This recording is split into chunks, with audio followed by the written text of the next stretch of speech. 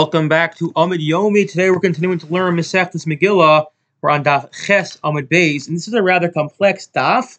We're gonna do it. We'll do it as slow and as we can. Try to make it as understandable as we can. But because we don't have all the time in the world and it's rather complex, I hope that it is understandable. As always, we're learning in the honor, and the merit of bringing the hostages home, and the merit of the soldiers, and the merit of all of Am Yisrael. Yesterday, we were discussing the concept of a Zav. That is someone who experiences two emissions. They are Tameh, and anything they touch is Tameh. Anything they touch on are Tameh. And if they have a third emission, they have to also bring a carbon in order to purify themselves. The Gemara then brings various proofs from Sukkim to prove this point that there's a difference between a Zav of 2 and a Zav of 3. And we're going to pick up now where the Gemara is going to ask, basically, why did I need to have a verse to teach me there's a difference? It actually could have been logically derived. You could have learned Hello Dinu. You could have figured it out. So the Gemara, last point. We then concluded the Gemara yesterday saying that a Zav of 2 emissions needs to do Shiva Nikiyim, count 7 clean days in order to become purified. Says the Gemara, why did we need a pasuk to teach us that? It's logical. If a Zav of 2 emissions is so complete in their tumah and their impurity that they convey tumah to what they're sitting on, their couch, the seat, etc., of course they require 7 clean days. Like generally when you have an extreme tumah, extreme impurity, you need 7 days. Says the Gemara, top of the line, 8b on Chesam and Beis, Shomeres Yom K'neged Yom Tochiach. No, there's another concept where I can find someone who has 2 emissions, and yet they're not mitame. They don't need, Shiva Nikiyim. What is that? So this is where, again, to try to keep this as brief as possible, and that is a Shomeres Yom. So what's a Shomeres Yom? We are familiar with the concept of a Nida. A Nida is a woman who experiences a discharge of blood. Really, Mida Oraisa, there's a difference between a Nida and a Zava. A Nida, and I'm going to try to keep this as basic as possible. We'll just put it this way. Forget Nida for now. A Zava is a woman who sees 2 different days she bleeds, and she's called a Zava Ketana. A Zava Gadola is a woman who sees blood on 3 consecutive days. They're considered a Zava Gadola, and they need Shiva Nikiyim. So what you have is a woman who sees blood on 2 days. She's called a Shomeres Yom K'neged Yom, meaning to say she's a woman who's watching the days. A day corresponds to a day, because if she doesn't see on day number 3, so then she's just a Zava Ketana, and there's a much more lenient way and an easier way to become pure. Whereas if she sees on 3 days, she becomes a Zava Gadola and she needs Shiva Nikiyim. But what do we see from here? What we see from here is as follows. Here we have a woman who, she's a Shomeres Yom K'neged Yom. She bled for 2 days. Therefore, she is Mishmatam Mishka Moshe Ve'ino Tunas Shiva. She conveys tumah to what she's sitting on, the couch and the seat, just like a Zav of 2 days. However, she does not need Shiva Nikiyim. So now we got rid of, we undermined the logic of the previous case. Again, the previous case we said as follows. Why do we need a verse to teach us a Zav? A man needs Shiva Nikiyim. After all, if he becomes Tameh to such an extent that anything he sits on becomes Tameh, certainly needs Shiva Nikiyim. The answer is no, because there's another concept of a woman who's Tameh of sees only 2 days, where she conveys Tumah to the extreme of everything she sits on, yet she does not need Shiva Nikiyim until she sees for the 3rd day. So too, don't be surprised at a Zava. So therefore, don't be surprised if I were to tell you a Zav doesn't need Shiva Nikiyim, even though Tameh, and that's why Shiva, and that's why Talmud Lomar, you need a pasuk to tell us Mizova v'Sofar Mixazava v'Sofar, to teach us that there are times and the pasuk of Mixazavo, from his emission he shall count, that teaches us that even a Zav of 2 emissions needs Shiva Nikiyim. Again, so why do we need a pasuk? Because we have another phenomena of a woman who sees 2 days, yet is just as tamei, yet doesn't need Shiva Nikiyim.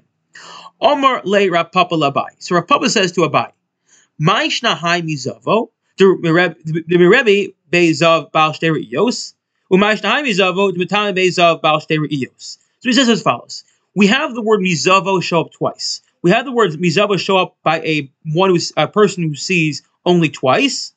And we learn from there they have to count Shiva Nikiyim.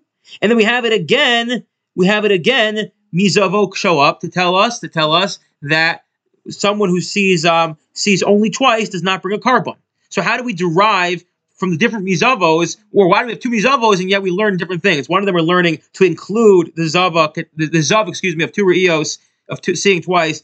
We include them in being needing shiv nekiyim. Yet later on you have mizavo which excludes them from bringing a carbon. Amalei. So Abai says to back to Papa, if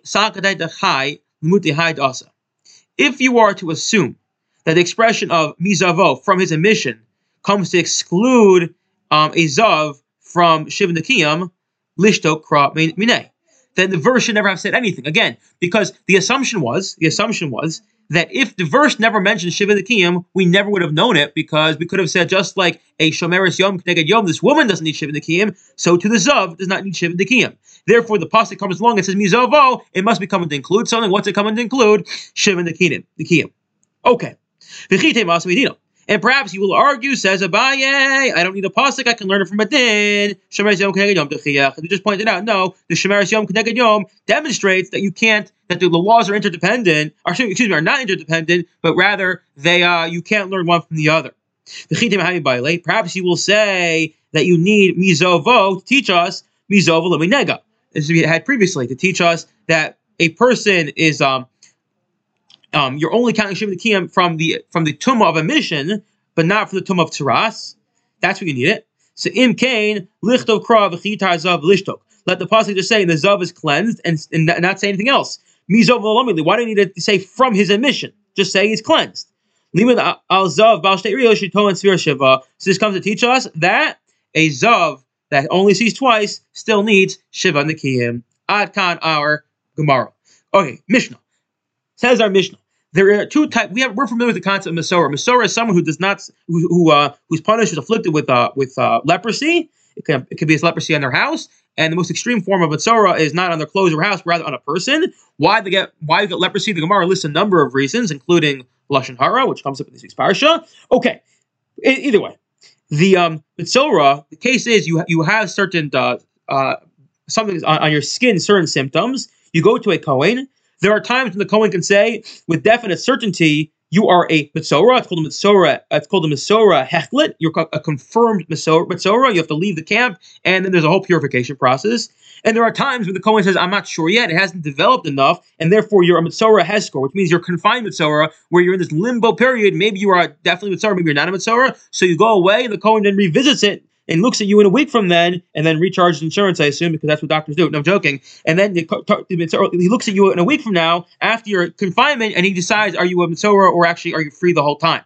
Now, that being said, we'll see in our Gemara, whether you're a Metzorah who's a Hesker, where it's only you're confined, waiting for the symptoms to develop, or you're a Hechlet, you're a confirmed Metzorah, there still is a purification process. And we're going to see it right now.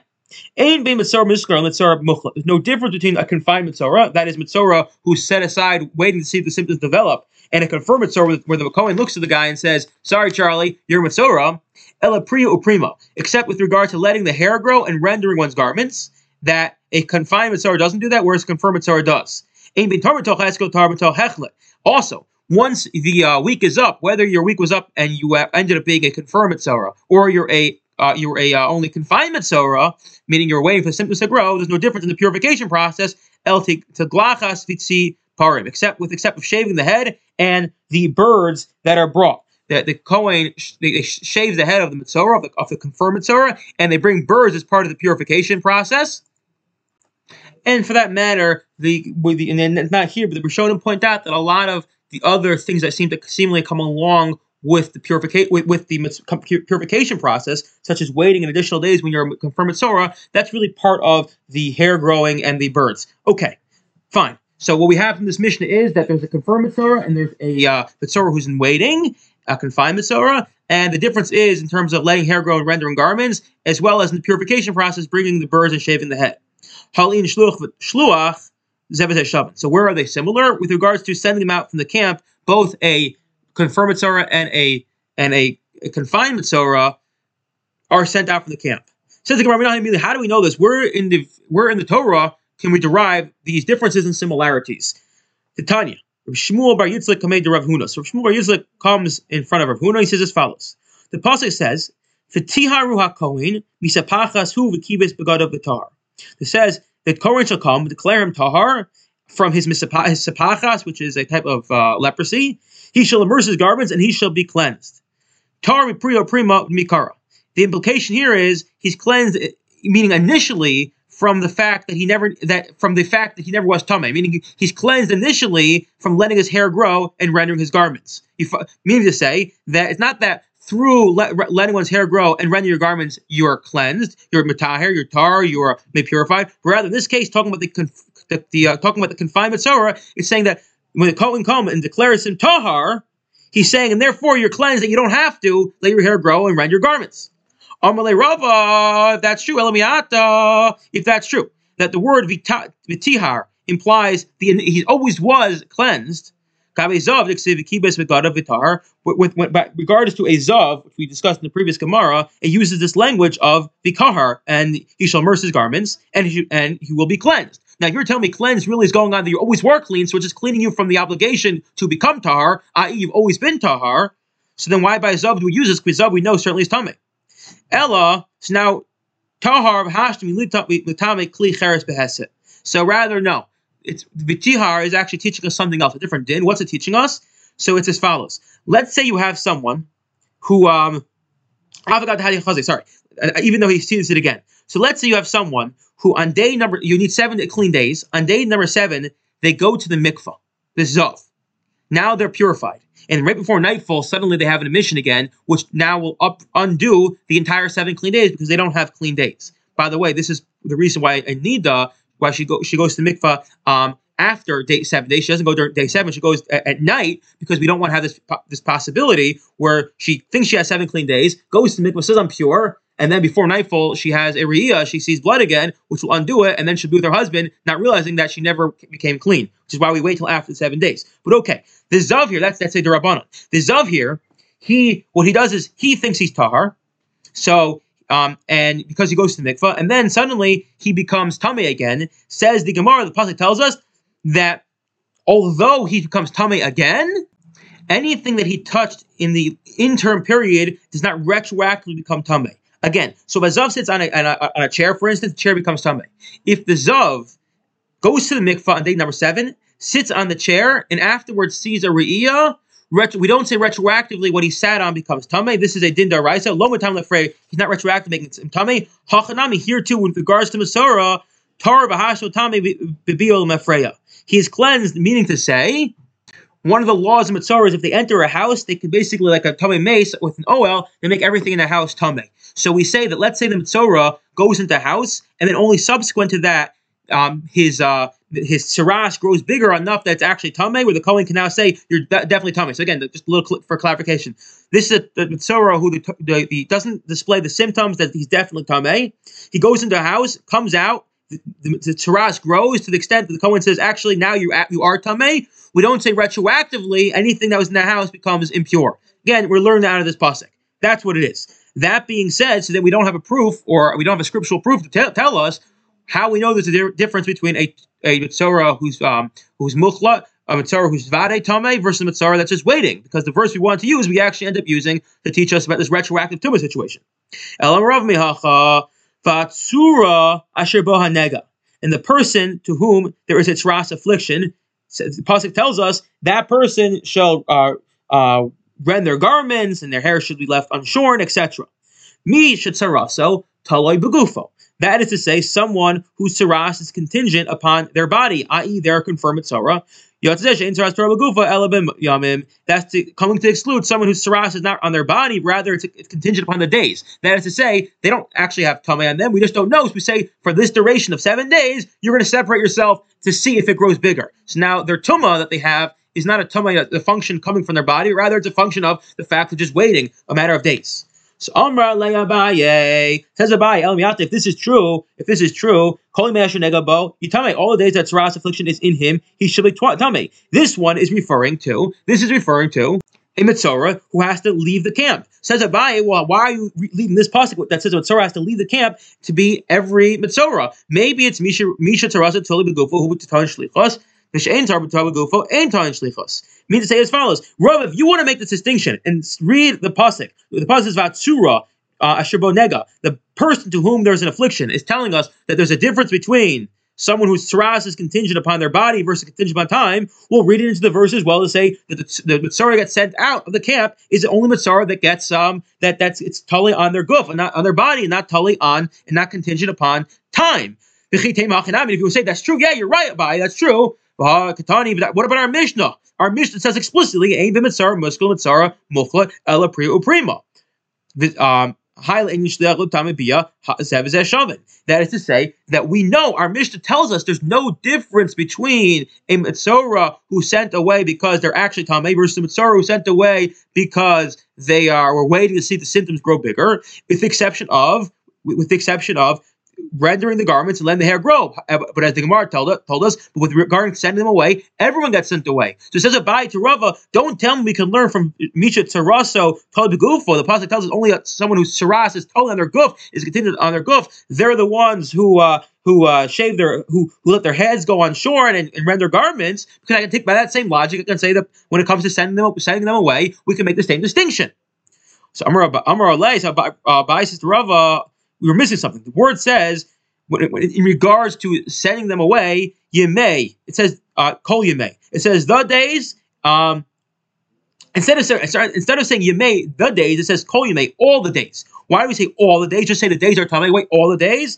The Rabbis with Tzara Muskar Lishliach. Because coming to include all the days of the Mitzorah, whether they're confirmed or they're only waiting. If this is true, says Abai, or says the Gemara in place of Abaye, take lachas mitzvah my time alone. So why when it comes to shaving the head in the bird procedure, why did that apply to a mitzorah who is only waiting the days out? Why did Tani ein bain tar mitoch haskell tar mitoch hechlet? There's no difference between one who becomes a mitzorah who's not purifying themselves from a state of waiting to see versus a confirmed mitzvah, el tigachas vitzia parim, with the exception of shaving and the birth procedure.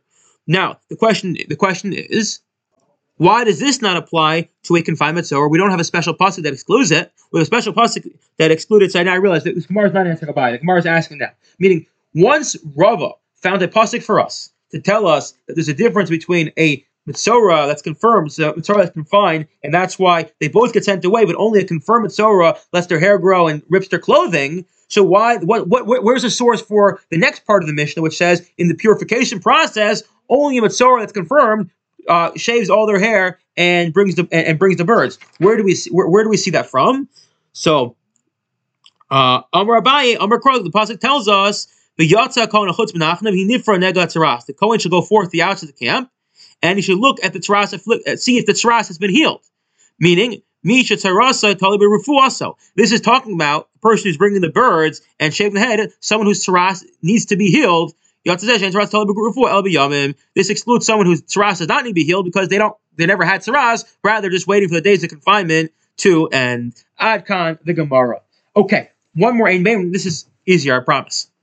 Ein Bein Svarim L'Tefillin Mezuzah. There's no difference between the laws regulating the different books of Tanakh, Tefillin and Mezuzah, El Shesvarim Nichtavim B'chol Lashon, except that the books of Tanakh can be written in any language. U'Tefillin Mezuzah ain't Nichtav El B'Ashuris, whereas Tefillin Mezuzah can only be written in Ashuris, which is Hebrew letters. Shimon Gamliel says that